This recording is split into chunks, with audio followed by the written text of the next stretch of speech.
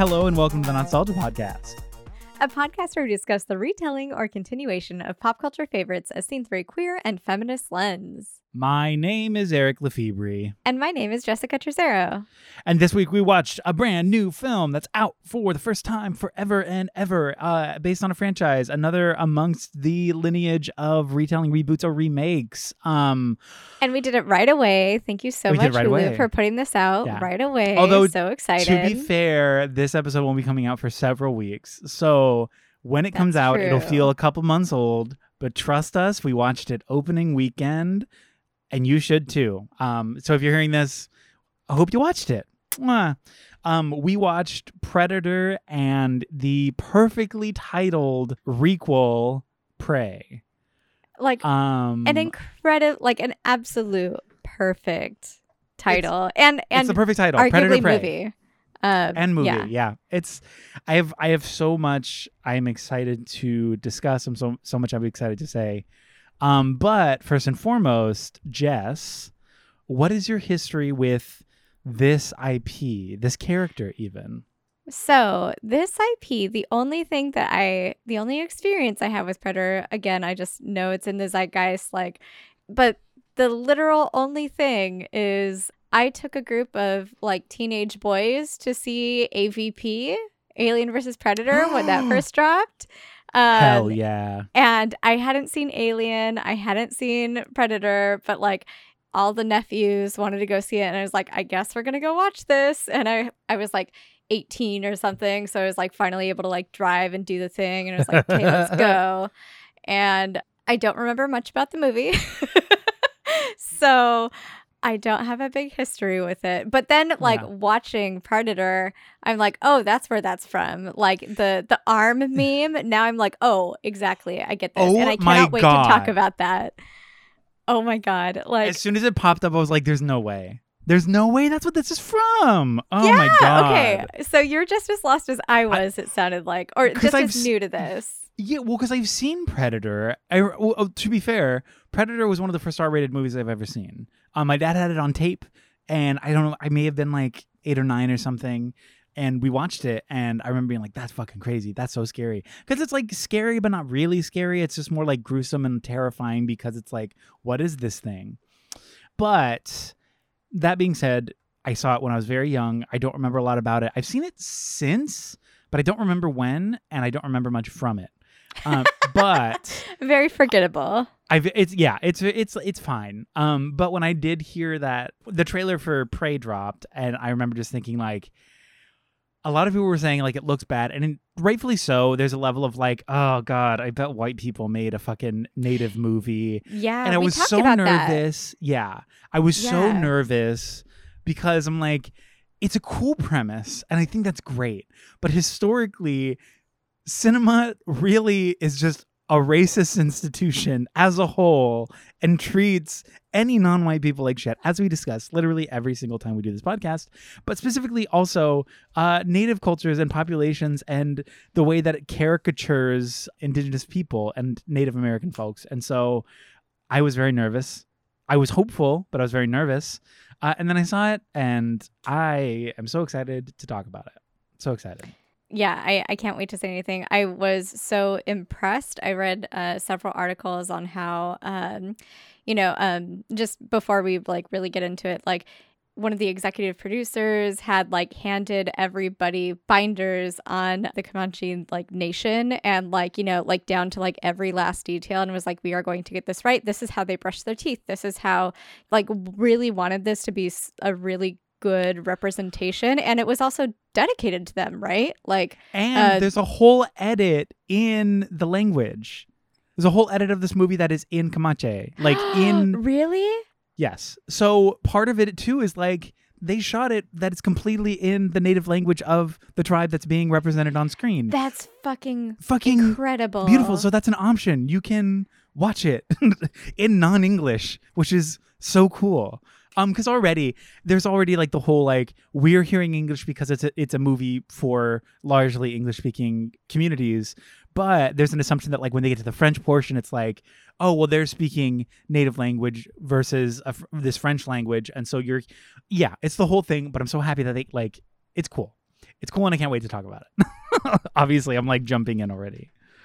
Yeah. Okay. But I did want to say right off the bat, it was really well done. At least I think so. And I'm excited to talk about it because I know you and I we talked about, we're like, oh my God, there's a new Predator.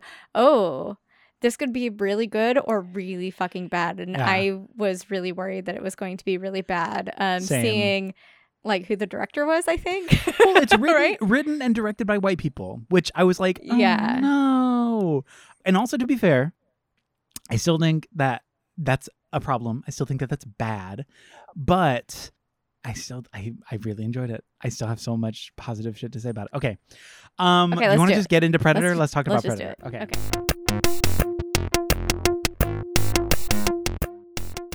In the calm, dark, and silence of outer space, an unmarked space vessel lands on Earth. Elsewhere, CIA agent Al Dillon recruits Vietnam War veteran buddy Alan Dutch Schaefer for a top-secret rescue mission. Alongside a crew of tough-as-nails warheads, the cavalcade venture into a deep, thicketed wilderness of Central America. Almost immediately, they come face to face with a crashed helicopter and the skinned and hung bodies of several men who had gone missing. Beginning to wane in confidence of his old wartime buddy, Dutch becomes suspicious of the operation's motives. After then stumbling onto a guerrilla war camp and witnessing the murder of one of the hostages, their friend, the team ambushes and kills everyone in sight with the exception of Anna, who is taken as a hostage. It comes to light that this was actually a sting operation to stop an arms deal, and Dutch, as well as most of the other men feeling rightfully perturbed, head straight for the helicopter extraction point. As they make their way, one of the men notices something. A mysterious camouflaged creature is stalking them, a predator. One by one, the Predator takes these men through gruesome and brutal force. Using its signature trifecta laser beam and diprotrusional wrist spears, the Predator seeks and destroys every member of the party except for Dutch. Dutch discovers that if he covers himself in mud because of the Predator's heat-seeking vision, he would be essentially invisible to his monster. Dutch then devises a series of booby traps to ensnare the monster and save his own life, but when the monster evades said traps, Dutch is out of options. The Predator then sets a self-destruction timer, maniacally laughing into the night as Dutch runs and narrowly avoids being blown up in the process. Finally, a helicopter carrying a surprisingly survived Anna arrives and Dutch is safe from the Predator. Okay, I want to go on record and say that this movie is a big old snoozer. And it kind of sucks. Like, as a whole. It was not good. Okay. So first of all, I'm pretty sure that this is the soundtrack to Home Alone. Yeah. The soundtrack is fucking wild. It's like the silliest of silliest hijinks. The person what did they do for this? Before this, they did like Back to the Future or something just before this. The music. Yeah. And then he's done pretty much all of Robert Zemeckis' movies also. Yes. So it tracks. And I'm just like, that's why this feels like a hijinks. Oh my God. And then in the final fight, I don't know if you noticed this too, but like it is daytime, it is nighttime, it's supposed to be nighttime, but there are lots of shots where it is clearly daytime. And I was just so like, what the fuck is happening with this movie? There's like that shot where it's like very clearly a foam sword went through. Yes. It's 100% a foam sword, just like right there. And I was like, this is the wildest thing. And the writers wrote this in like a weekend, right? Yeah. So I was gonna say we should bring this up as like just a tone setter for like what this movie is. Yeah. Yes. Yeah. Go ahead. So the writers, when they wrote it, it was essentially a running joke in Hollywood that like, oh, Rocky's gonna run out of people to fight. Okay, well, what if like Rocky fought in space? Like, what if Rocky fought an alien? Thus the premise of Predator, where it's essentially like tough macho guys fighting a literal alien. That's kind of it. And that's so it's Rocky versus the alien. It's Rocky versus the alien. It was the joke, and that's what it became. And first-time screenwriters. And first-time screenwriters. And it shows. Yeah, I mean, congrats to them, and I'm so happy that their stuff is getting made. And they did make arguably a very iconic film because they did essentially create this IP and the lineage of Predator that continued years and years to come, including this most recent adaptation of this world. So that's cool. But as far as like a first movie, I don't know. It's like Arnold. This is okay. I want to also be very clear. This is the third Arnold film we've done on the podcast. This is the third one. Oh my God. He's been on the show a lot. And every time thus far we've talked about how his acting is so subpar and is probably arguably the worst part of each of these movies. This movie very much runs that same assumption. He's bad. He's not a good actor. He's not good in this. It's just a lot of like, iconic lines, get to the chopper. Like so many good moments. Again, like he's Arnold, we get it. He wants to be Reagan so fucking badly. That's his whole deal. That's Arnold, right? It's fucking fine. It's overall, it's kind of a snoozer. There's a lot of iconic moments. And to be fully fair, I remember there being a lot more Predator in it the first time I saw it. Like, I know at the end, like the last 15 minutes, he's like omnipresent because it's literally just him and Dutch. But they really don't even fucking see him. And I guess it's like Until the hallmark of any good movie, horror. But like even more than halfway. Like it's like an hour and 10 minutes in and suddenly it's like, wait, the monster's there. And it's like, oh my God. Like, ugh. What was the joke? Eric, whenever I say something like this, Eric, there's that Simpsons reference. It's like, when are we going to get to the fireworks factory? And we were watching this, like, when are we going to get to the monster factory? Because he's literally just not showing up. Like, where is, like, and I know he's supposed to be invisible and like, that's a whole deal, but I'm like, show up. Give us something more than like spaceship farted out a little alien pod and now he's somewhere on Earth. Like, you need to give us more than that in the first two acts. Because to me, none of that like first hour and 10 minutes is like fun or like silly. Like, I mean, it's like silly, I guess, but it's not entertaining. It's not good. There's no character work. It's so fucking boring. It's just a lot of like macho men being macho at each other in like a very homoerotic way. The only character development that we see is between Al and Dutch, right? Like their whole like, we were Vietnam bros and like, I missed you, man. And like, don't you remember the good old days of killing innocent people for the U.S. government? Wasn't that sick? And they're like, yeah, I fucking love that. And then the more we find out, and it's like, wait, why is this guy hanging from a tree's skin? This is the guy we were looking for. I don't trust you. Like, you should still trust me. What? You're fucking double cross me? Oh man, I'm never gonna work with you again. But even none of that is like it's so feels like story beats. Yeah, it is boring. Nobody has an arc other than Mac, right? Like Mac is the only one that like sees what the Predator does to his boy, to the sexual tyrannosaur. And and he's terrified. And you can tell like he's like literally shaving his face off, right? And like he's the only one that I feel like goes on a journey. Everybody else is just pretty stoic. And like they're trying to have a conversation. I feel like it's so silly, but the most notes I have are about like the military and like also military like industrial complex and how these men like exist within that, right? And how their characters just kind of embody that, where it's like, you know, they're left in the dark, they shoot first, ask questions later, don't worry about consequences, where like they weren't even told that like this was a one-way trip, essentially. They weren't told that they were going to be shooting other soldiers, like all these data points that they should have had, right? And then they, like, one of them starts shooting, and then everybody comes in and starts shooting, and half of the rainforest is gone now. But, like, I like that they show how incompetent they are, like almost every turn, right? Where like they didn't notice the alien blood and Anna absolutely noticed it. And she's like, fuck these guys. They're going to die and I'm going to get away and I'm going to do something. And she leaves and she runs. She saves herself. She does. Like, fuck you guys. She's like, I'm out. But like, they don't even question her. She's the only witness to like all of these murders. And they don't even try to talk to her, like just because I don't know, men and she's a woman and ew, gross. Well, it's also, I feel like her whole introduction to this movie, let's talk about her. Okay, Anna. Yeah. Her whole introduction to this movie comes from a very like weirdly like infantilizing place. Like I understand that like she's the only perceivable femme person in this camp, but it really does feel like it's coming from a place of like, I'm saving you for sex.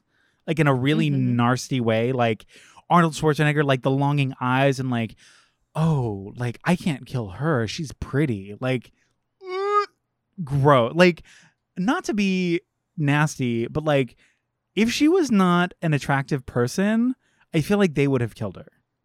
100%. Like they wouldn't have given a shit. But the fact that she's pretty to Dutch is like, oh, maybe we should like not kill her. Because What do the you other guys ones think? wanted to, right? Like, Yeah. Dylan was like, no, let's not do this, right? And Arnold is like, yeah, maybe she's cool. Like, let me free her or whatever, you know? And that's Oh, a what's your... whole. And he Oh my literally God. is the only person that asks, hey, what's your name? Yeah. Nobody even like humanized her even a little bit to that moment, but the only reason he's like doing that is because of those reasons that you're talking about. It's not because she's a person who's valuable or she knows what's going on, or, you know, maybe she has information. What were you doing here? Like, they could have literally asked, what were y'all doing here in the middle of this? Like, but we don't even get that because we're running from Predator. She's literally just a middle of the woods sex object for them on their lonely quest. And I want to be very clear. They would have all, I mean, they all did die, but they would have all died a lot sooner. If she didn't warn them, like when she is taken by Big Pussy, what's his name? Oh my I God. forget his name. When he he's dies, Pussy Boy in my notes. big pussy guy. When he dies first, and she witnesses his death and like is like fuck, and she's like, it's invisible, it's in the trees, I don't know what it is, it like broke, and they're like, oh fuck you, you're a liar, and she's like, no, I'm serious, and then they find his entrails and they're like, oh fuck. Without the information of like her being like invisible, big enough to like literally sever your boy in an instant and is like, he is many pieces now, I feel like they would have belligerently just continued in their like, oh, that's probably not him, he probably ran away to go fuck somebody or like go home. Like, they are dumb men and they're dumb and bad, and they would not have taken his disappearance seriously without her very newly traumatized information like, hey, this is bad, you're all gonna die. Also, Billy, the indigenous one, right? Yeah. Who is half Cherokee. So, yeah. But like, also, we're still perpetuating some like the stereotype of his caricature. Yeah. It felt a little too caricature, and like, especially for a movie that's so haphazard and so like reckless with the way that it's portraying any non-cis meathead got people. I did not like the way his character was portrayed, because again, it was very much just like quiet, like listen to the it just felt like a caricature. It didn't feel earnest. It felt like a cartoon character. Indigenous mysticism, like, oh, I can feel it. I can like it was not great. It was not great. Not he was not great. His death also was not great. A lot of it. Like, to be fair, most of this movie is not great overall, because again, it feels like kind of a nothing movie. It feels like a written in a weekend movie. Like, it really does. It feels just thrown together. It feels very first pass. It feels very first pass. Like, there's not a lot of development here because it does favor the cis het men. And they're like, oh yeah, that's fine. We literally don't have to worry about how they interact with anybody else because the story's just about them. We're good. Just make sure there's a homoerotic tension between the two friends. But they're not gay. No homo. You're good. I mean, like, all of them kind of, though, right? So there's like between Arnold and Dylan, right? And we can argue that like maybe Dylan wanted to get rid of Anna because she was a threat to him and his place and where he saw himself in this, you know, group, and especially to Arnold, or Dutch or whatever the fuck. But like, there's so much, like, the handshake, it like lingers so much longer than it needs to, right? And they're like, oh, but I'm bigger. No, I'm bigger. No, I'm bigger, right? Okay. And then there's, go ahead. No, I was gonna say the arm meme. We mentioned it earlier. We mentioned it in the introduction. So if you're listening to this, I'm sure we'll like post it on Instagram or something. But you know the meme where it's like one big fucking bulky arm and the other big bulky arm, and they're like clasped hands, like shaking hands, like broy, and then in the middle it's like a shared interest. So it's like one interest, another interest, the one thing they have in common. It's the Venn diagram of macho handshakes. That meme is like a 10-minute long it was so fucking shot long. in this so movie. Long. I was like, what is happening? Because like they like grasp each other, like, oh yeah, bro hand thing, right? And then they start like mid-air arm wrestling with this like big ass smile on their faces, and they're just like, oh no, I'm gonna win. Oh no, I'm bigger. I'm big and stronger. Like, oh my gosh, I'm gonna get you this time. It's like this like really like playful back and forth, and I'm like, I read this piece by like one of my professors about this movie like a year ago, and how this movie is just 100% gay, and here it is, you know, and I'm like, well, yeah. I have so much more to say about that. That's actually the biggest portion of my notes and the biggest portion of my examination of this movie. I want to talk about cigar fetishes as an idea, just to sort of like set the groundwork for who we're seeing here, how they're interacting, and what they are to each other. So in the queer community, in the sort of like dom sort of pseudo BDSM community, there is a sort of like top daddy energy that is engulfed in the idea of smoking cigars, of being sexual with cigars, cigar ashes, the phallic nature of a round, thick stick that you sort of swirl in your mouth and constantly keep on your lips. In these queer spaces, it is a very intentionally phallic dominating aspect. Like, that is the signature, a reference to fellatio. It's a reference to a dick in the mouth. Like, that's the point of it. And cigars are very phallic in nature, in general.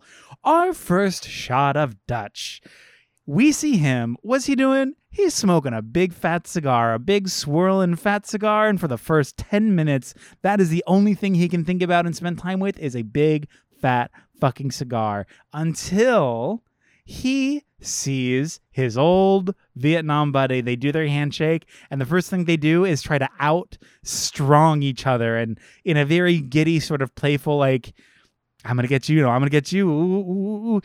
And so that's the foundation for this movie. That's how we're being introduced to these characters. I mean, it goes away as they start getting just literally killed in the jungle, but base level, the cigar is so overt and phallic and like, come on.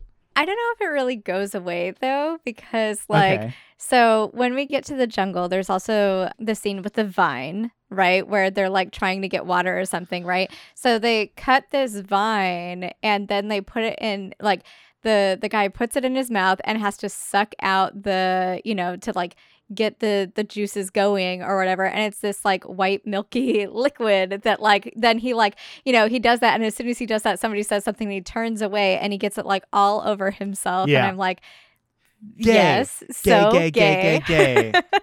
And to be fair, also the first thing that Dylan says to Dutch is, "You're looking good, Dutch." Like, it's an initial comment on his appearance. The first thing he sees is, wow, you're looking good.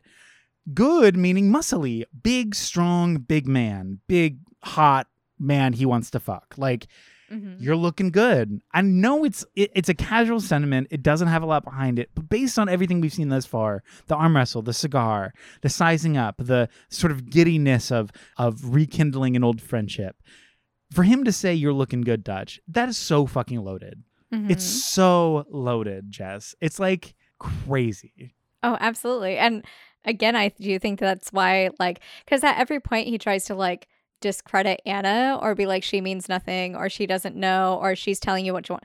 Like, and also like discrediting like the team too, where he's like trying to play with them and like he can't keep up anymore, and he doesn't have this like symbiotic relationship that he supposedly used to have with Dutch and with the whole thing. So he's like, I mean, he's big bad. But also another way I think that this movie doesn't let up on the gayness is just like, as we continue to move through the movie, everybody just gets more wet and their tits just come out. The shirts slowly get unbuttoned, like to where like they're not wearing anything basically. Yeah.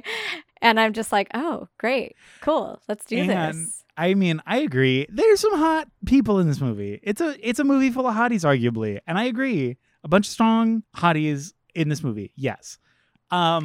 It's so gay, Jess. And okay, so then if we want to talk about like The Invisible Killer, right? So this came out in the 70s during like, the big AIDS crisis and everything. And so the 80s. 70s, 80s, that's what I meant. Oh, you know what I meant. Oh my God, you know what I meant. I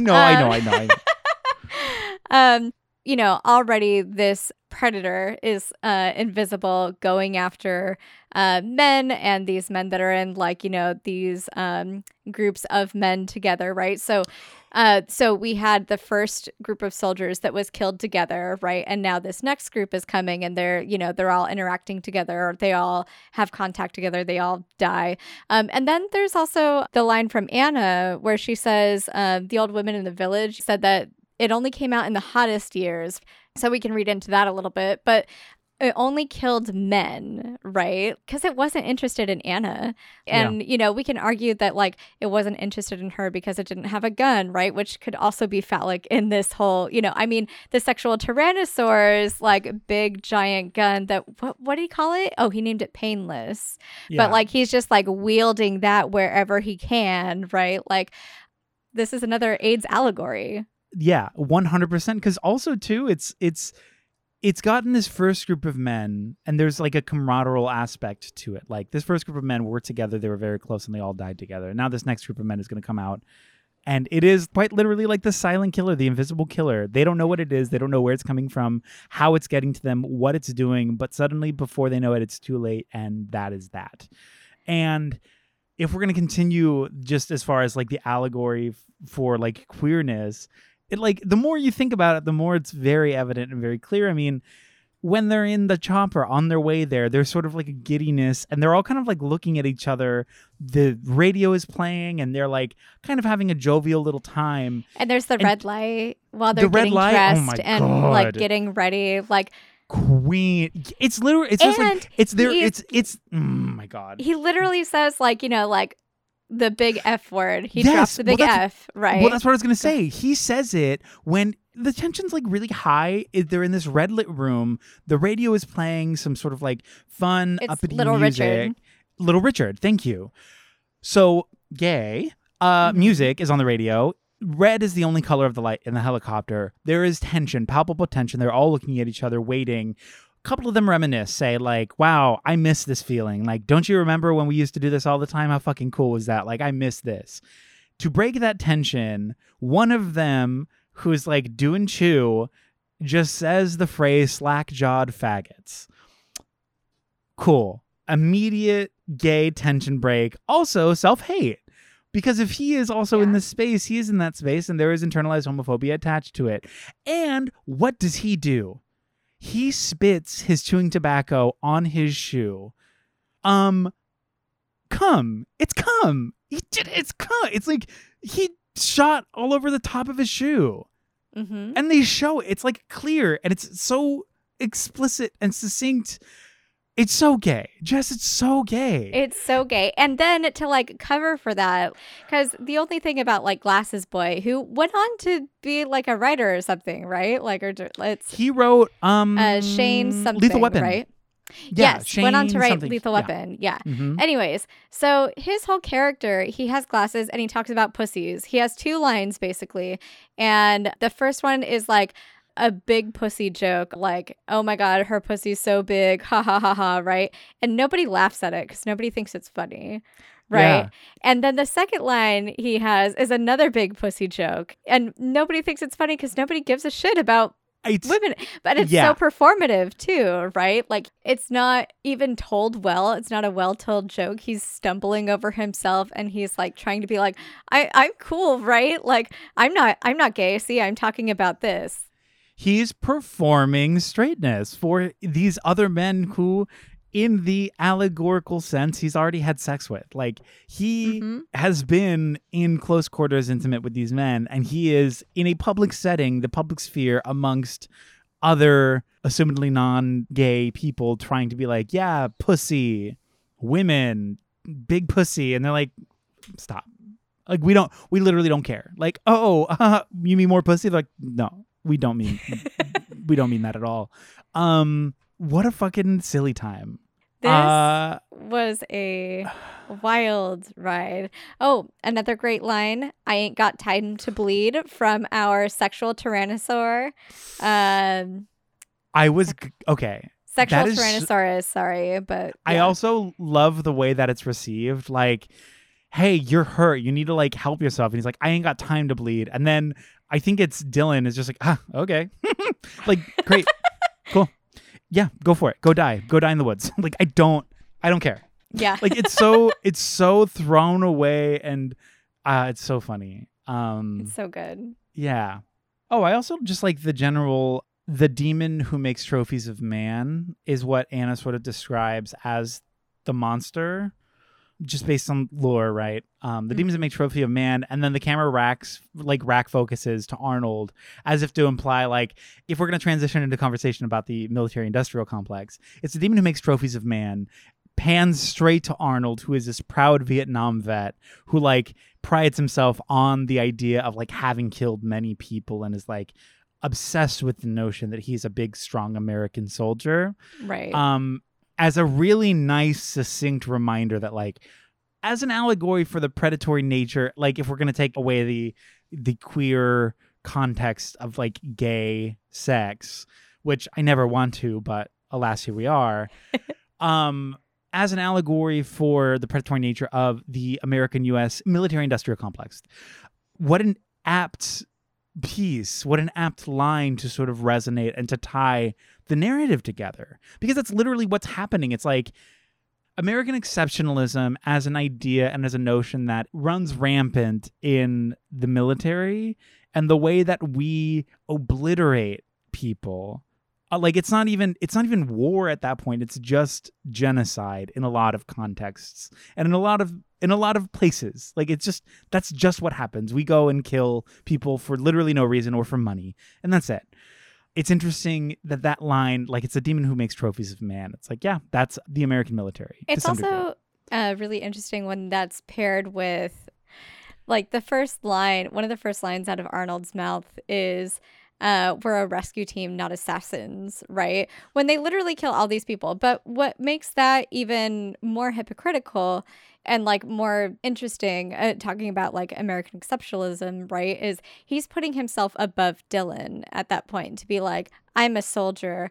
I am an American soldier. I do what I have to do. I don't kill people. I help people. I'm a rescue team. When, like, really they walked into this camp and shot everybody without even, like, giving them a chance to, like, you know, or, like, having any sort of a dialogue, right? Because that was their orders, because that's what Dylan had asked them to do, right? Yeah. But, like, not even asking Dylan any questions. It's just so funny to me that even in the midst of something like this and this work, because there's also a line where they're like, this reminds me of Afghanistan, you know, which, like, for me was like, oh yeah, we've been doing this stuff for so fucking long, because, like, for me, it's like, I grew up when 9/11 happened and stuff like that. And then it's like, oh, we're going to war. And it's like, wait, no, we've been here the whole time, you know? Yeah. Yes. And this is just one of those, like, cultural moments where it's like, yeah, it's just never fucking stopped. But, like, that moment for me was just kind of like, all right, here we are. Like, you know?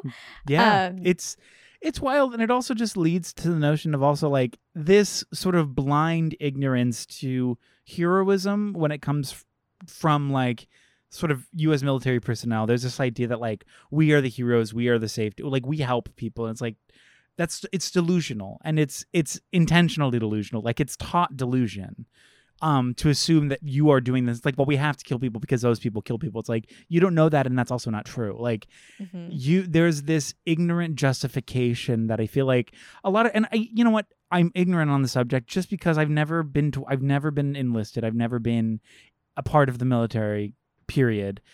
But the way it, like, chews people up and spits people out when they get wise to the notion that, like, maybe what we're doing is bad, maybe what we're doing isn't evil. Like, I don't want to speak as if I've experienced this, because I haven't. I'm ignorant to that experience. But what I can say is that notion of, like, blind American exceptionalism is bad. What else? Like, yeah. I don't really know what else to say on the subject, except for, like, it's delusional, and I feel like a lot of people who come out of it have so much regret and so much like I can't believe, like, I mean, to some of it, it's like, well, you have to think that way if you're going to be there doing that thing, and the only way that you're going to be able to get through it is if you kind of put blinders on a little bit, because otherwise it's disgusting, it's horrible and awful, like. But you're there, and you have to be there, and you're now at the point where you're like, I made a mistake, maybe. You're stuck, and you're there, and you're forced to do these things. So it's just a bad, gross situation. I think Arnold's character, Dutch, is a prime example of, like, no, but I'm good. Like you said, he says he's there to save people. He doesn't kill people. He saves people. he spends the entire movie killing people. Like, he saves one person because he thinks he's going to have sex with her later. Every other man who is not on his team, who he sees, he kills. He's not a savior. He's a murderer. That is the point. But he's deluded himself into believing that because he is there with the intentions of good, no matter what he does, he's justified in his actions because he intended to do good.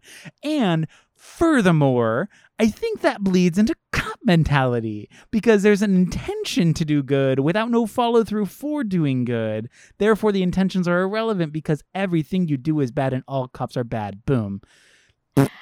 I mean, there's like this intention to do good when he doesn't even know what he's there to do. Literally, how can you have good intentions if you don't even know what you're doing? Right. And it's orders. So even if it's not like, it's like you said, it's that delusion of like, I'm giving these orders, I have to follow them because I'm the good guy, right? Yeah. Like that's how he's able to sleep at night. But again, like, how can you have good intent when you don't even know the purpose of why you're here? And your first reaction is to gun down an entire forest because one of your men was shooting at something. And part of me too, I tried to look it up, but I couldn't find it. So this takes place in a fictitious Central American country. Valverde, I think is what it's called, as to not offend anybody in like South America. I mean, it was Central literally America. shot, the entirety of it was shot in Mexico. Right. It was. Like, and it takes place in Mexico. And my thing was like, how much of the forest did they actually destroy making this? Because I don't know how much of it was real. fake. I don't know how much of it was fake, and it was the 80s, and I was very worried. Also, everybody on set got Montezuma's revenge from the food, and everybody canonically says that this was like the worst hell to film. They were in Mexico for 2 months. They all got food poisoning, or the Montezuma's revenge, all like really, really, really bad. And it was a really bad time. And I believe it. I believe it because this is a bad time. It's a bad time. It's a bad time. I did really like, there's a couple things that I really liked. One was I liked that they didn't subtitle Anna when she was speaking before she started speaking English. But also, the Predator was fucking terrifying. I thought that was really cool. Like when we did finally get them, I like the Predator as like kind of like, you know, we're talking about like masculinity and stuff too, like the Predator as the apex of this like masculine ideal, right? Of like literally killing for sport, of like having like, because there was a couple moments where I was like, why would he throw away the gun and just go hand to hand? Oh yeah, never mind. You know? Men, yeah. Men, I get it. But it's also the Predator doesn't see women as a threat.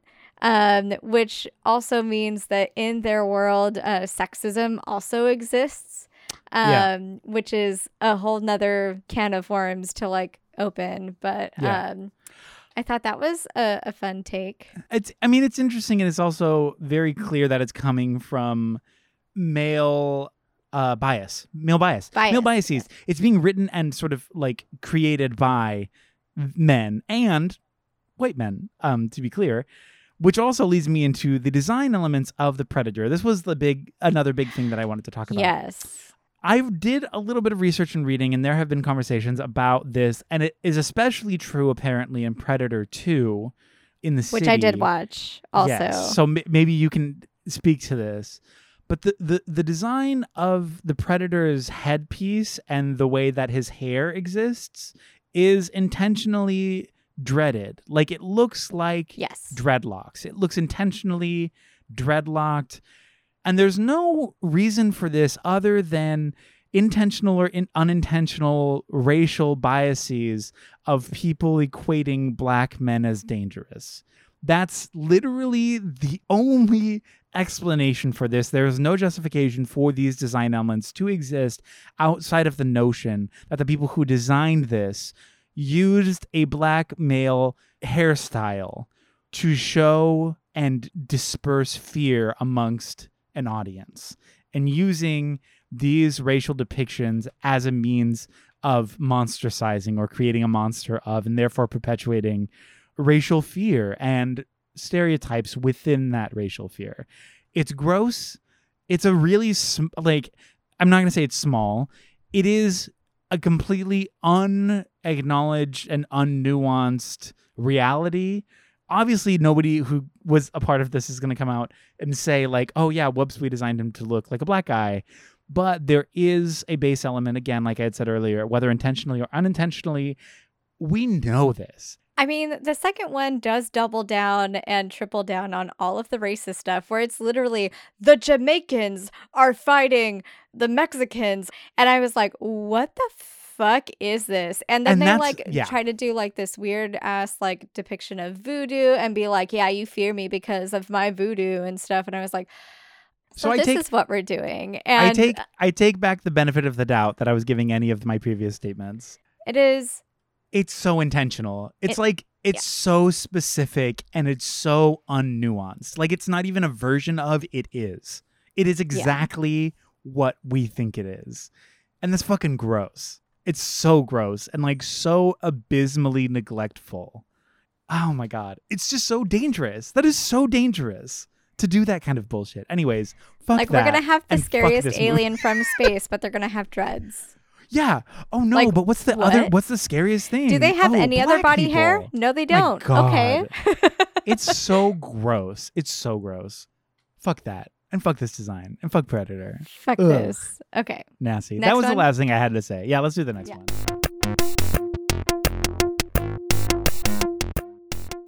On the Great Plains of 1719 Native American wilderness, a young Comanche woman named Naru is training to become a family hunter.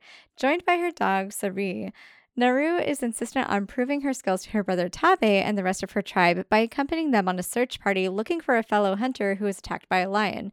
Pressured by the other young men of the tribe, Tabe is resistant to accept her help. Naru convinces them by providing the medicinal skill set in aiding the injured hunter after they agree to let her join. After finding and aiding the hunter, Tabe decides to leave the group and hunt for the lion himself, and Naru is forced to return with the party. She sees some extraordinarily unusual tracks and an abnormally skinned rattlesnake and decides to circle back to search for Tabe, fearing for his safety. Naru is knocked out and carried home by Tabe, who returns to kill the lion and is appointed chief following his success. Still convinced of an ominous and invisible threat, Naru and Sari head off to the wilderness to train and search for the mysterious creatures. After running into a field full of decaying and skinned bison, Naru is attacked by a bear near the river. Just as she is about to be killed, an invisible and powerful force destroys the bear in front of her. Armed with proof of this new predator, Naru bolts back to the village. Along her way, she runs into another search party out in the wilderness looking for her and Sari. As she's informing them of this new beast, Predator attacks, killing every single member of her party except for her. As she flees for her life, her ankle snaps, trapped in an iron bear trap, a trap belonging to French colonialists, and she is taken captive. At their camp, she discovers that Tabe has also been captured by the pistol-wielding settlers. In an attempt to capture the creature themselves, the French tie Naru and Tabe to a tree as bait to lure the predator from hiding. In no surprise to anybody, the predator rips the colonizers limb from limb and leaves Naru and her brother because they pose no threat.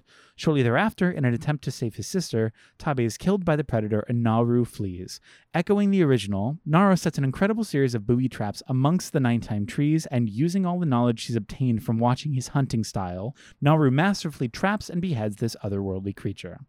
Covered in a green translucence, Naru returns to the tribe with the predator's head in hand, cautions her tribe to seek higher land, and is heralded as a hunter for her people. So, first and foremost, we are white.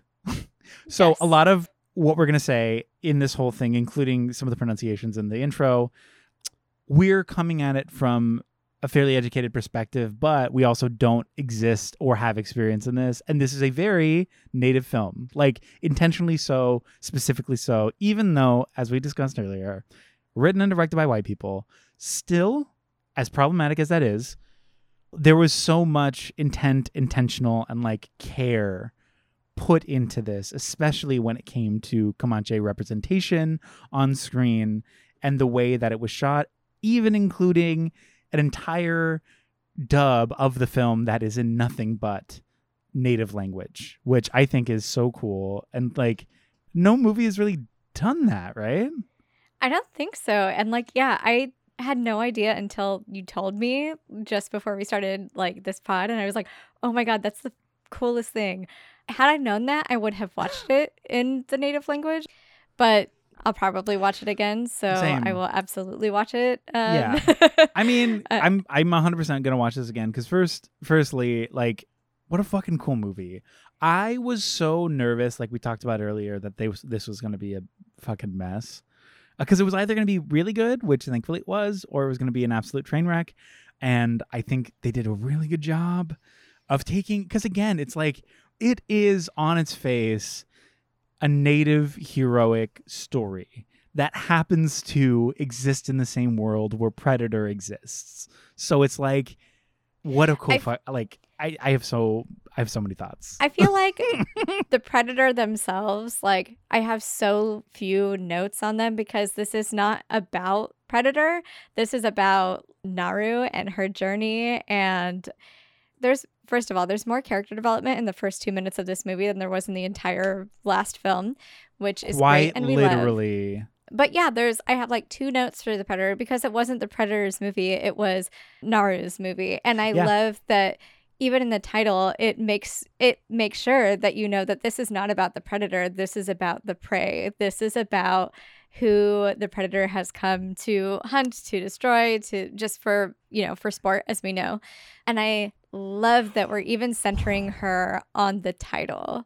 And to echo that even further, the comment and the notion of the word prey as a way to like belittle and infantilize and to make small, the way that culture at large has made women at every fucking turn, to then use it as sort of a proclamation of strength in the way that we see Naru accomplish every step of her journey is just so cool, because she's literally the prey. Like, she's this young girl who is not taken seriously by even her fellow people, her brother, her family, her village. She's not seen as this powerful hunter who she knows she is. And so this ultimate bad, the Predator himself, who, I mean, we've already seen the Predator's gone up against like muscle men with miniguns, like many. Many. And suddenly there's this like automatic weapons even. Yes. And there's this young girl who has become such a good, fierce, intelligent hunter. She's taking him on single-handedly. And in a conceptual, like, I want to talk about like the whole end sequence. We'll get there. But we watch her develop her skill with this hatchet that she reinvent reinvent what this weapon is. Like the scorpion hatchet shit, like from tree to tree to back and forth, like on this vine, like it's a whip sword. Like, it's so, and she works for it. She works for it, and we literally watch her fail. Like, we open on her failing, learning how to throw this thing.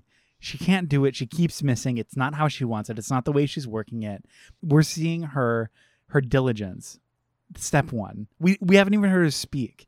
We're already seeing that she's willing to work, and she's willing to work harder than anybody else thus far.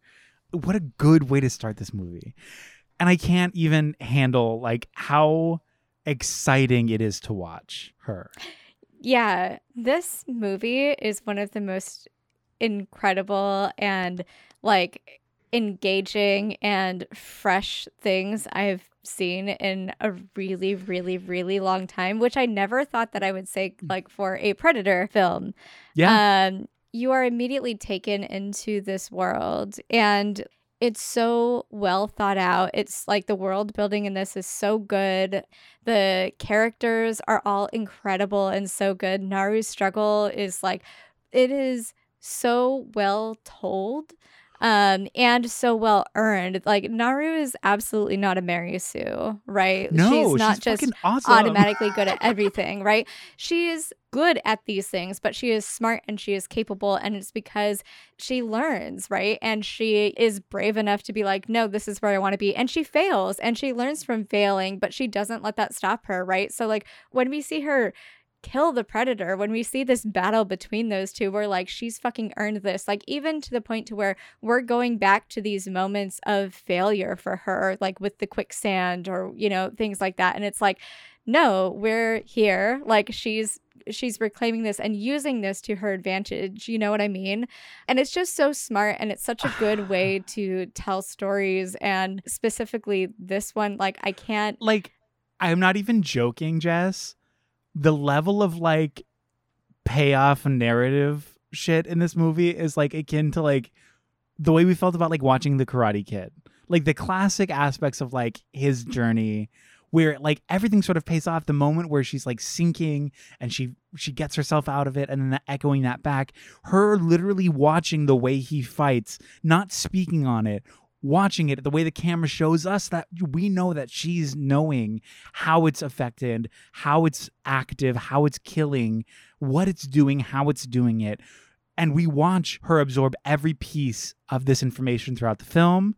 And in the final battle, every one of those moments that we watched her absorb that information is utilized to her advantage. And you watch it all come together in this moment. Like her sliding, the way she makes him cut his own arm off, the way she redirects his laser for the ultimate redirected shot, like the way she throws him, sticks him in that quicksand that she was once stuck in. Like she sees that wrist fucking sword that comes out and she kicks herself between two boulders to keep from being beheaded. Like she knows. And that's one of the things about it also is like her intuition is so palpable. Like that's part of like her walking back on these kind of like goofy guys are like, yeah, whatever, you're the girl and we don't want you here. And she's noticing like those tracks are fucking weird. Why is that snake like that? Like I know how to skin a snake. I know what this is, and that's fucked up, and that's weird, and that doesn't look correct. Something's going on, and they're like, yeah, whatever. It's probably just, she's like, no, you guys are dumb. I know what's up. I'm going to go save my brother because he's in trouble, just like this guy was in trouble, and just like you guys are all in trouble. We're in trouble. Listen to me. They literally tell her to get back in the kitchen. Yeah, like, literally. They literally tell her to go back in the kitchen. And I could not get over that. I was like, yes, incredible. This is perfect. And then one by one, because they underestimated her, like the Predator, right? They are all killed, right? Like they don't believe her. Literally, if they just believed her, if they turned around and like, but instead they decide that they're going to beat her up and be like, no, we're taking you back home. Like, which like we see Naru in the beginning of this, like, kind of like reject her position in society that she's been given, right? And like kind of question that. We see her mom, just continue to say, look, you're good at so many things. Like, why can't you just be good at this one thing? You don't have to go out and prove any of that. And she's like, yeah, actually, I do. Because even if I were to set foot over there, these boys are telling me that I don't belong and to get back in the kitchen, right? And I like that there's these moments like, and she has so much agency, right? She doesn't tell anybody where she's going. She doesn't like ask for permission. She just fucking goes off on her and is like, I'm going to go get the Predator. Thanks. Bye. Like, I know that this is right. I know that I have to do this. It's fine. Right. But like also the visuals that go along with that, where she is getting ready to go gather like every morning. Right. And then she decides no. She goes back home, puts away her gathering tools, and then walks the opposite way of all of the other women, right? And she's wearing different colors than the other women, right? And in the beginning of the film, we see the makeup that she has, right? And she's like, I'm a warrior. I'm gonna do this. I'm a hunter. I've got this. And as she starts to fail, like that washes off. In each scene, like there's less of that, right? As she maybe starts to doubt herself, or maybe like she's learning, like she's going through it, right? But then right at the end, she's just like, nope, I've figured everything out. This is who I am. We're gonna do this, right? The way that all of that was done, like she wants to do this because nobody else thinks she can, right? And I think that's even what she says. I mean, including the Predator. The Predator doesn't think she can. Like, and literally, like the boys, like when the Predator comes or whatever, they don't cut her loose. So like, because they tie her hands to get her back home, right? So she fucking fights with her hands tied and frees herself. Like, what a good allegory or like, symbolism for like literally her entire struggle in this entire fucking movie. Yeah. Also, just echoing what we said before with Anna in the first one, there's a recognition of like she isn't a threat. And so there is this conversation about sexism. In this one, Naru literally says, I am not a threat, and that's what makes me dangerous. You can't see me, and it can't either. Using the notion that she is a vulnerable piece of prey, she's not to be even looked at because she's not a viable candidate for violence or for a predator. Like, she's not a predator. Like, there's no way. She uses the understanding that it does not see her as a threat to her advantage. Yes. Amazing. Iconic. And to that effect, the notion of medicine, right? Like, this thing that in this world, in this nation, we see as something that is relatively feminine, sort of the gathering of the flower, the gathering of the medicines, to sort of have, it feels like a very female thing within this tribe, using that as a way to literally survive, like taking this plant so it slows your heart to the point where your body cools down and the predator literally can't see you. She's using this feminine thing as the only thing that's going to save them. Like, their swords are not going to save them. Their bows are not going to save them. Their guns are not going to save them. None of that will save them. Even guns, firepower, even the ironclad bear traps. None of this is going to save them.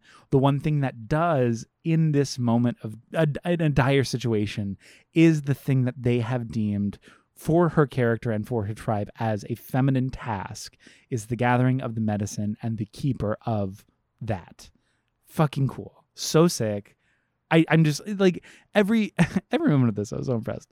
I also want to comment on the way that the movie keeps us engaged with her as our hero in its sound design.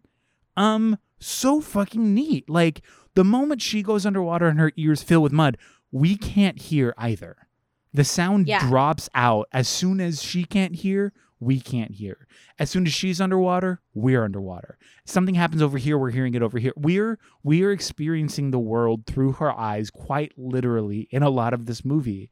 And I know some movies will do this to some extent, but like, this was such a choice and it felt so good. Like, it made you, for me at least, it made me pay attention to like, okay, like, that is limited now. What are we seeing? We can't hear, so what can we see? Like, oh, we can't see, what can we hear? Like, we're trying to go on this journey in the same way that she is. And I feel like that brings us closer to her. It makes us more cognizant of what is happening and what she's going through. And I thought that was just like a really fucking nice touch to this movie. As she's learning, so are we. Like, the way that the film is written and the way that it's shot, it's like we're learning, oh, okay, this is how I'm going to do this. This is how I'm going to use this. Oh, the predator can't see us or doesn't want to, because we're not a threat. We're tied up. They're just going to walk away, right?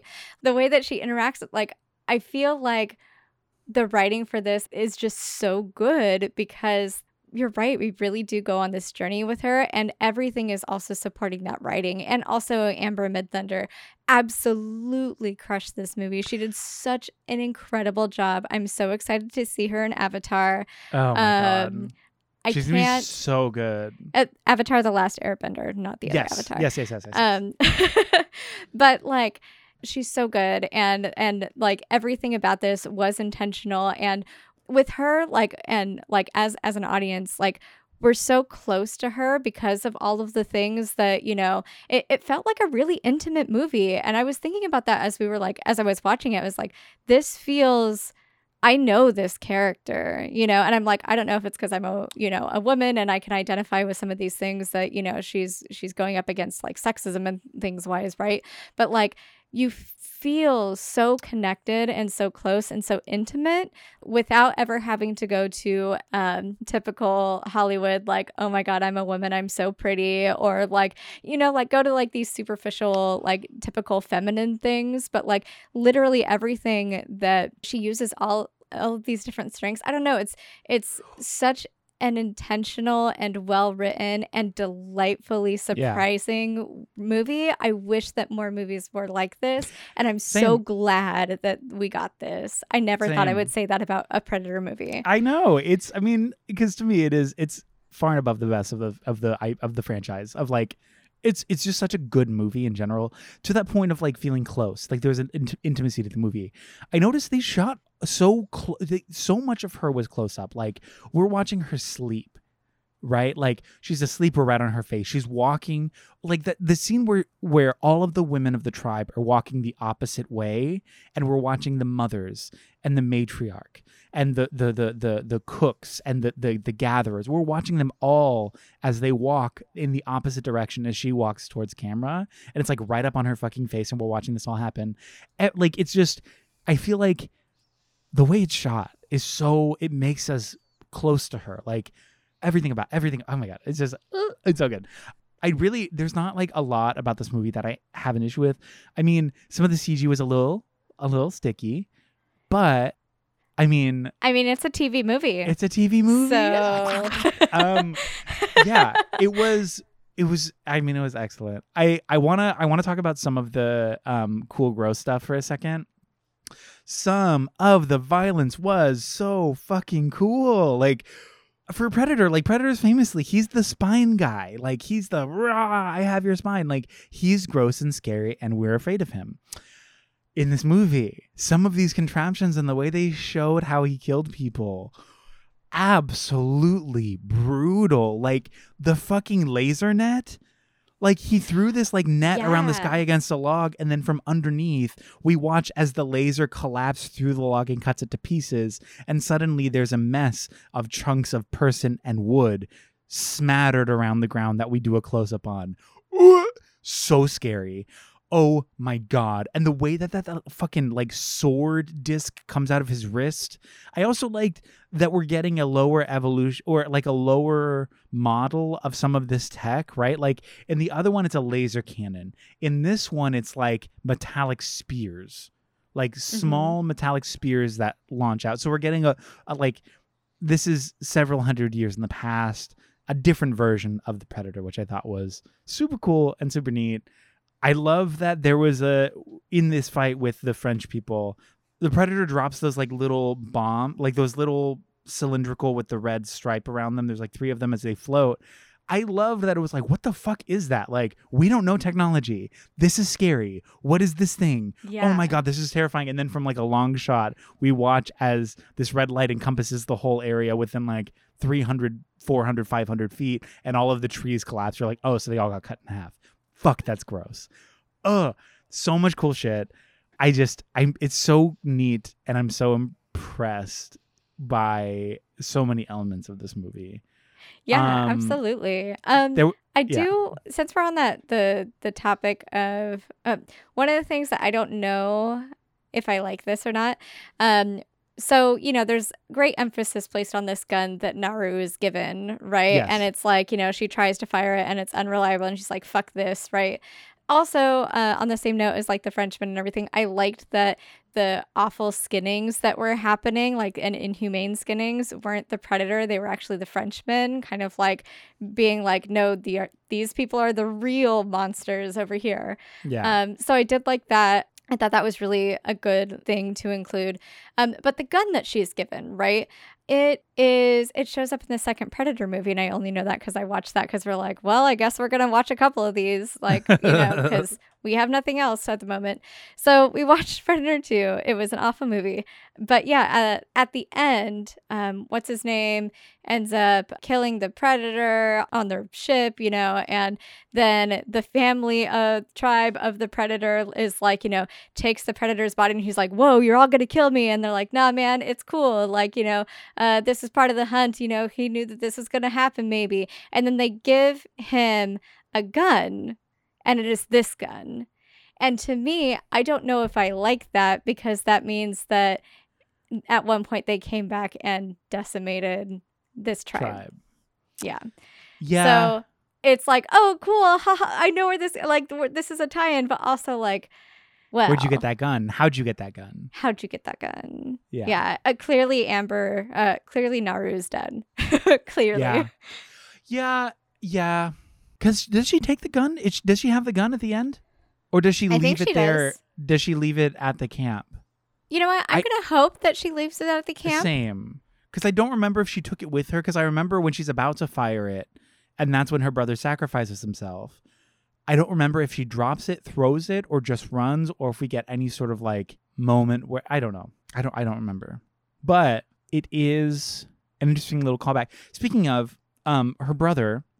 Yes, I do want to talk about her brother. Yeah. That moment where Taabe, he takes, or they cut him, right? The French colonizers? When they pull him out of the cage in front of his sister, yes. They cut him across the chest with a knife, which is also, I mean, it's just a nod to the first one, when what's his name takes the knife and cuts it across his chest as a sacrifice to the predator to let the others get away. I don't know if there's any other significance around that action itself, apart from the implied sacrificial elements to it, where these colonizers are planning on possibly killing her brother in front of her. And what is the other character's name from the first one again? Billy. Yeah. Or if there was any sort of like where Billy just takes the knife across his chest, if it's just like a symbol of like aggression or vulnerability, whatever. It was a comment on it itself. There's just a little winky nod to the original in the same way the pistol was. Yeah, Taabe is an interesting character because like he's obviously the pride and joy of the family, and dad died, so he's like the man of the house or whatever. But he's interesting because he does try to stand up for Naru. Like there's certain times where he like obviously gives her shit, and I was like, okay, that's cute. It's definitely brother sister. But then like he stands up for her and he's like, oh no, she's a tracker. She knows medicine. Come on, like let's do this. But then after that, they find the guy. She decides, I'm gonna go and like this is mine. I'm gonna hunt this lion with you. This is gonna be my kill, right? And he's like, all right, cool, let's do it. We'll do it your way. And I was like, cool, this is great. Like yes, and he's like standing up for her. I love this. But then he sends her away after she fails the first time, and she fails because she sees something predator wise and is like, this isn't the real predator. The real threat is over there, right?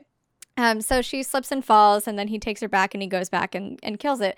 But like, he doesn't tell her at all that he killed the lion because he followed her plan and because she had actually weakened it. Both of those things. The only reason he was able to kill that lion was because of her ability, both physically and planning wise, right?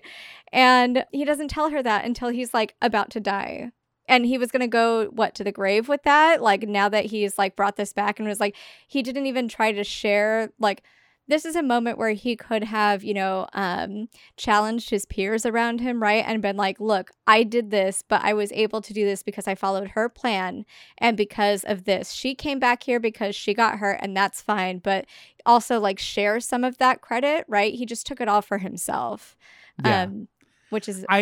To me, it's teenage boy behavior. It's like, it just clearly is that. Like, he obviously loves his sister, but in these moments of peer pressure, he's going to be like, oh, yeah, she is a dumb girl. Oh, like, it seems he's a good guy, but he's also an easily swayable character who will go with the flow of whatever it is. And I'm sure, to me, what that felt like is it felt like he was carrying this shame with him. A sort of like a sexist-based shame, like, I can't believe my sister was right. I'm the one. I'm the one of the family. I'm the one for the tribe. It's me. My sister was right. What does that make me then? Like, if my plan didn't work and hers did, and the only reason I'm alive is because she's smarter than me, what the fuck am I? Like, fuck. Like, I'm sure in these days that we were watching his character, he's just wrestling with that. Like, it's eating him the fuck up that he knows. Nobody else does. He's the only one who knows that she's better than him at this. And that can't be true. There's no way. This is his livelihood. This is his whole identity, right? An identity that she wants. And suddenly she's proved herself more capable than he. And he is struggling. And I like that better because, like, I was like, it does make sense. You do have to think about it a bit, but it does make sense. Because to me, that's what it felt like. Like, he couldn't come to terms with it. And then in this final moment where he echoes the same thing he told her, where he's like, you stand up for yourself, you stop and you say, this is as far as you go. This is as far as I go. Also, the only reason I'm here today is because of what you taught me. Like, he knows he's going to die. He knows that she's going to carry on. And the one thing that he can't take with him, the one thing that he needs to tell her is how much he respects her and how much she means to him, by way of explaining that like she saved his life.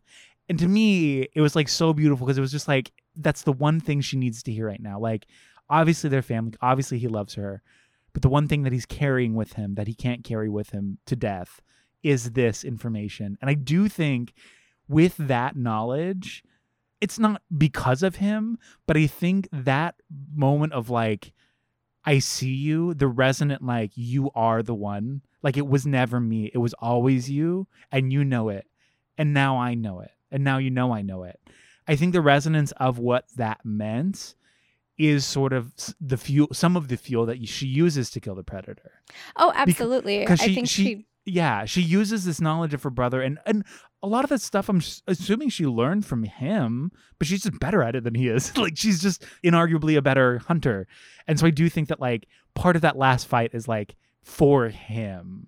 So it feels. I know there's not like a direct expositive moment to say like, for you, like this is for you, because it's not, we're not getting there. But that's what it felt like to me. And I think, granted, I wish that he would have stood up to his friends. I mean, granted, all of his friends died, which sucks. Right. But I wish that he would have stood up to his friends for her. Like, in that first moment when they're going out as a search party, like, she has to convince them because she has medicine that, like, she's viable and she's worthy. Like, the only reason these people didn't die earlier is because of her. Like, in the same way that Anna, the only reason that they didn't die earlier is because of Anna. Anna had information. Anna told them stuff. Because of the way that men constantly put down and devalue women, the devaluing of women is going to actively kill you in these movies. Like, I mean, truly, yeah. I mean, you're not listening. It's like, you're gonna die. Like, in that moment too, I mean, like, I'm sure, I mean, because she had that line, like, you know, you made my brother bleed, so you're gonna bleed, right? Like, when she was talking to the Frenchman. So, like, that absolutely works really well when, you know, taking revenge on the predator.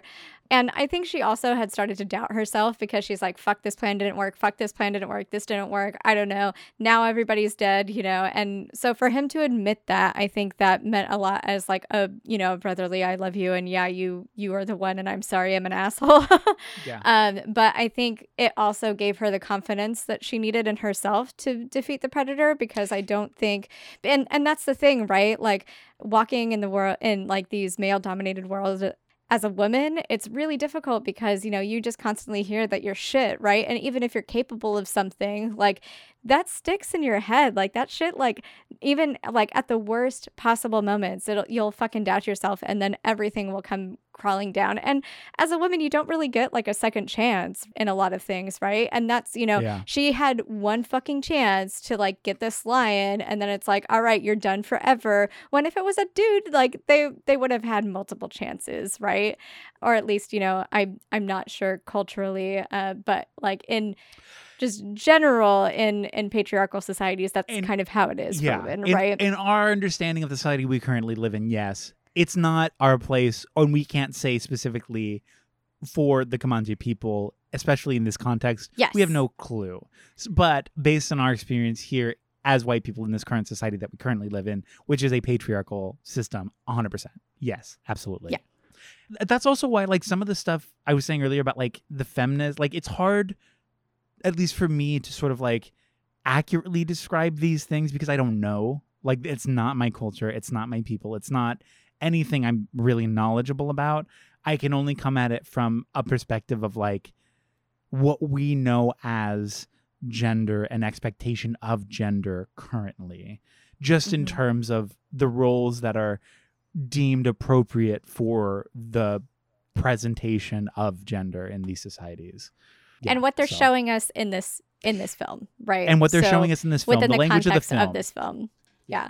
Because it's not like I'm pulling that out of it's like they're telling us like, oh, this is like the femme thing. Like, you can't. I'm taking it as a communicated story beat, not as like a, well, she's a girl, and so she needs to, I don't care what they have to say. You know what I mean? Right. Yeah. I also One of the other things I loved about this is when Naru, when all the boys were like fighting the predator, they actually held their own pretty good for a minute, like way better than the Frenchmen who were like, oh my God, my guns. Like it was so comical watching them try to do that. But like here we have these, you know, awesome like indigenous warriors that are just like, "Arr!" And they like, that fight scene was so cool. It's fucking like, sick. It was Like, so cool. the way that it's like diametrically juxtaposed, like these bumbling gunpowder full doofuses who have these guns that could destroy a life in an instant with such little effort. The pulling of the finger, it's no effort whatsoever. They're flailing in this way, whereas we cut to Naru's brother and his friends, and the way that they work as a team and the way that they hold their own with such effort and such intention and such specificity. It's so intentional and cool to see. Like, yeah, they could hold, like, I mean, obviously it killed them. Like, they all died, which sucks. But, like, they did hold him back for a while. They really gave him a run. It was really good. Also, the thing that we haven't talked about at all yet is the best supporting actor, Sari. Oh, Sari, so cute. Okay. So cute. We looked it up. Apparently, they adopted the dog for this film. It was not a movie dog. And so they spent a long time trying to train the dog, but the dog apparently was like the biggest pain in the like lovable pain in the ass to film this whole thing, because the dog was just so fucking happy to see everybody and to be outdoors and had to go and do all the things and say hello to everyone. Hello, hi, how are you? Yeah. Hello. So like in some of the test screenings with their families and stuff, they're like, oh, that was really good. It definitely needs more dog. And they're like, you don't understand. We are using literally every single usable shot with this dog. Every single shot that is usable, we have put it in here already. There is absolutely no more to go around. Literally so cute. I will say the scariest part of this movie, and early on Eric did look it up, because sometimes when we're watching movies, Eric will look up like, is the dog okay? Like, yes. Like the biggest spoiler is the animal going to survive? Like, if I have to know. You have to know, because to me, I was just like, there are so many moments, like when that bear's coming up the hill, I'm like, fuck. I was like, no, they're not going to do that. They can't They're do this. This will be a bad movie. This is a bad movie from now on. It literally would like change my entire view of the movie if that was a choice.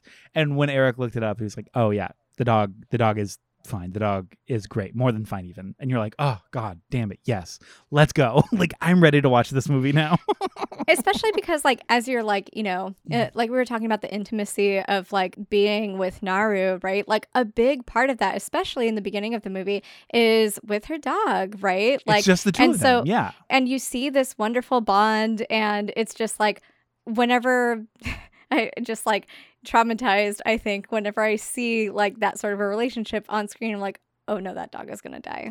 I was literally, like, I'm so distrustful of movie makers, because time and time again, for the tear jerk, for the cry scene, for the sad moment, for the character to then overcome, or for the revenge, or for whatever, the dog or the animal is always the victim for the most part, always used as the story chess piece into the final act or at the end of the final act. Like, that is always the case, and I fucking hate it. So the fact that they avoided that completely, especially because that first like fifth of the movie is like her and her fucking dog literally going out there hunting, training, learning, loving, being, like it's like them. Like, the village is an afterthought. Her brother is an afterthought. It is her and her fucking dog. And I'm like, they can't be setting it up like this. Like, it's too much. I want more of this dog, but the way that you're making it seem, you're really setting it up for us to love this dog. So many other directors in the past have taken that dog away. Do not do this. Please don't. Yeah. You can't do this. Oh yeah. But that dog, amazing, so charismatic, so cute. What a ham, what a sweetie pie. And not to be whatever, but this movie's in a tight hour 40. I love concise movies. I was so impressed. And it felt long too at certain points, but like not too long. It felt like It felt like a 2-hour movie, and it was an hour 40. Like, It how never they did meandered. that, Yep. I don't know. It was. They had quiet moments. They had, like, they weren't afraid to, like, sit on a moment, like when Naru runs across the skinned buffalo, right? She has this moment where she's just incredibly, like, taken aback and, like, takes the time to, like, sit with them. And I felt the weight of that, right? So they're not afraid to give weight to that, even in a film that's an hour 40. Yeah. The joy I felt watching this movie, I could not believe. Like, tearing up in that last fight scene where she's literally using everything against him. She jumps from the branch and, like, knocks his fucking mask off. Like, if you're going to see me, I'm going to fucking see you, like, and then, like, everything about it. I was like, it is such a triumphant, wonderful movie. It's like, I feel like, I don't want to get, like, too wild with this, but I feel like it's like everything we talk about on this podcast is like being a good movie. It's like non-white centric. It's like non-male centric. It's subverting the expectation of gender normativity. It's subverting the expectation of white supremacy. It's subverting the expectation at like every turn, and famously against one of the most macho monsters in cinematic history. Yes. For not only just like in general for this to be a movie about subversion and for it to be a native story and for it to be a femme-led story, like, but for it also to be a triumphant femme native story against the fucking predator. That is the twist of the season. I can't even handle how cool that fucking is. Like, I feel like everything about this movie is good. It's literally so I'm so impressed. I can't believe how good it was. I'm so pleased by how good it was, because how many fucking movies do we do, Jess, where it's just like, you tried but fuck, that sucked, or like some of it was good, some of it was bad. I feel like more this was a good idea, but yes. like the execution, the writing is good, but the cinematography, or like there's always something that's amiss or something that's off. But I don't think there was anything in this one, and it's so great. And this is what we talk about when we say you can revive these old stories and franchises and everything, absolutely, but do it with intention. What story are you telling? Who are you centering? Like, what do you want to say with this movie? And this is literally this is the example. This is the epitome of what we mean when we say like, I'm not mad at remakes. I'm mad that they're bad. Yes. I think really the only problematic aspect is, again, written and directed by white people. But even then, there's still intentional. Like, I would rather reframe that and say, like, okay, this is using your whiteness for good, right? Like, you're taking the power that you're given just based on your skin and you're making it a non-white story, and like with the intention and sort of like the inclusion of true Comanche people and doing an entire edit of this movie in a native language. Like, it's cool. And I feel like, yes, give more non-white people the power for once, and that includes maybe this movie, but even we have outside an of that, incredible indigenous superhero is what they gave us. And I mean, they made a fucking movie star. She's so cool. Like, really so fucking cool. Amber I want to watch Midthunder everything with her. It's gonna be fucking sick. And I knew she's been in some stuff, but this is like huge, and especially for all the acclaim this movie's getting. I can't wait to see her as Yue in Avatar. That's gonna be so fucking cute. Also, all of the actors that have tweeted about it so far, like, have been like, if you haven't watched Prey, absolutely go watch it now. This is incredible. This is an amazing piece. Amber, you were absolutely incredible. She's great. Welcome to the family. Like, in this way where we just talked about the first one, like, where it's just like hyper masculine, right? And it's like, I can't imagine the sexual Tyrannosaurus saying like, yes, this is a good movie, right? Or like, look at this little girl, like, I got you. But like, he was the first one, I think, to tweet and be like, yeah, this is it, right? Like, you did such a great job. This is amazing. So to see these like hyper masculine people, to see them throw their support and their love and their praise towards this film and towards her, I think that says a lot. Just about sick. Like, yeah, it's really cool.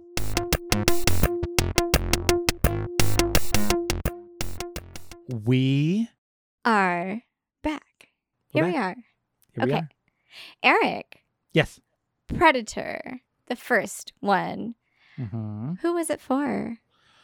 You know what? I thought about this before I came here today to do this episode because I feel like every time we've done an Arnold movie, whenever you ask me who it's for, my default is to say it's for him. And I'm going to triple down on that. It's for Arnold. Woo! For Arnold. This movie was for him. It is a flexibate cavalcade of queer, conceptual, shitty, misogynistic gun porn. Like, that's the film. Congratulations. It's everything that Arnold dreamed of. When he's pumping iron and talking about how lifting weights is better than coming, this is the movie for this man. For me. Who do you think it was for? I think it was for the meme, the bro Venn diagram meme. Oh like, my okay, God, but like, yes. I was so silly. I thought that was like some sort of a like drawing or something that somebody had made, like that meme. I never realized that it was from a fucking movie. But now, listener, do yourself a favor and just go watch that clip on YouTube because it does go way too long. And now I get it. And I think it was for that. I think it was for that moment and that meme. Yeah, I agree. Yes, that is correct. I can't believe that that's from this movie. Oh I know. God. Did you like it?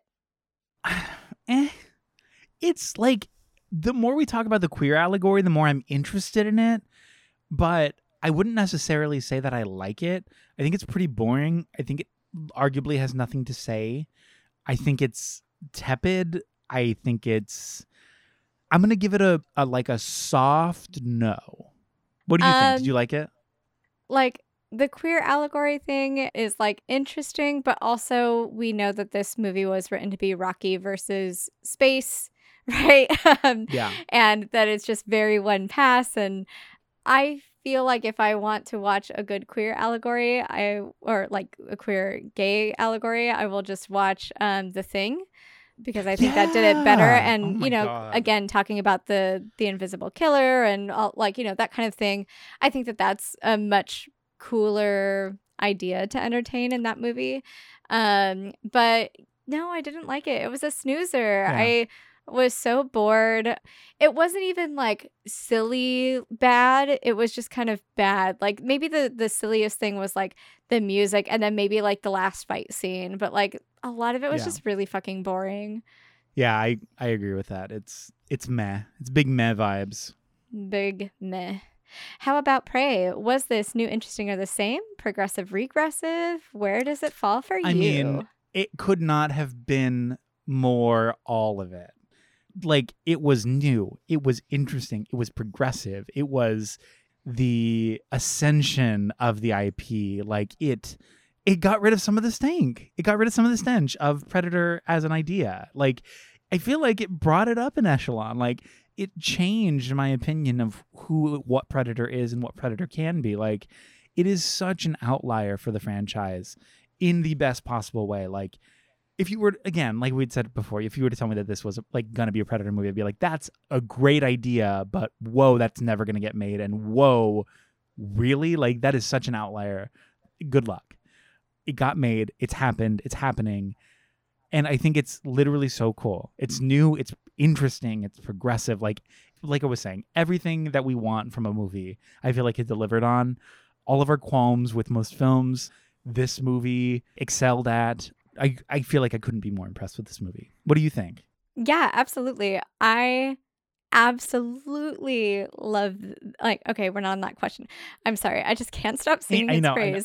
But it was new and interesting and fresh and progressive and in all of these ways where I couldn't get enough of it. I was like, great, this is incredible. Like, you can watch this and none of the other Predators and I'm fine. It was also the same in like some of these story beats that we talked about and some of the cut across the chest, the gun, the traps at the end, right? The way that, like, but not in this way that felt like it was being a dead horse, or it wasn't like nostalgia for nostalgia's sake, right? Or it wasn't like, and it also didn't feel like in your face with the progression, like, with how progressive it is. Like, some of it can be really preachy. This just felt like it was a world that existed, and, it felt really good to watch. because I still can't believe that they told the story in an hour and 40 minutes, and it was so good, and it was so intentional, and it was so well thought. Like the way that this is, we've already said, written, shot, acted, like everything is just like, honestly, textbook how movies should be made, I think. And and it was just so interesting because it doesn't center white men, white masculine men. I feel like we got a story that we truly have never gotten before. And we got something so new, and it's so fucking refreshing. Who was this for? For Native representation. I mean, just as a big, true statement, an unambiguous and earnest take, I feel like it was for Native representation. I mean, how many films are entirely like Native cast, Native led, and with a fucking Native dub? Like, that's crazy. That's so sick. Yeah, I think it's for Amber Midthunder and her career because God, how great. Also, it's for the dog because they were rescued and now I tried to look up who the pup lives with now and I couldn't find it, but I'm sure that they have a wonderful home with somebody from the cast. They want to keep their privacy. I get it. Because that dog is a goddamn star. Oh my God, such a sweetie.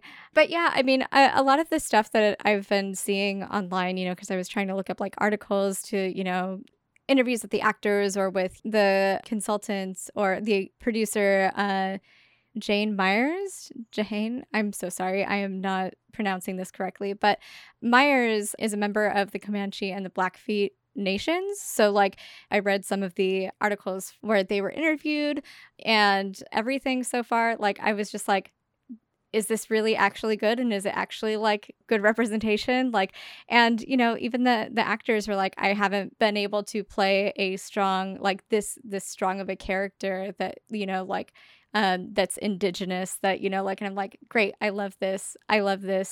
Let's do more of this. Obviously it's so needed. It's so interesting and it's wonderful. Did you like it? I loved it. What did you think? Did you like it? Oh, absolutely. This is one of my favorite films that I have seen at least in the last decade. Yeah, it's excellent. It's an excellent movie. Yeah. Go, like if this didn't convince you to go see it and you haven't seen it yet, go watch it. It's on Hulu. IP context be damned. It is its own thing and it's amazing. Yeah, absolutely. Well, anyways, thank you so much for listening. We love you so much. Please do not forget to rate and review us wherever you get your podcast and follow us on all of our social media platforms. It helps us and we really love you for it. Even if you don't do it, we still love you. Mwah. Our artwork and music is by Eric Lefebvre. Editing is by Danny Barkley. And thank you again, Eric. Thank you, Jess. And remember, stay cute. And stay critical. Goodbye. Bye. Oh, burps.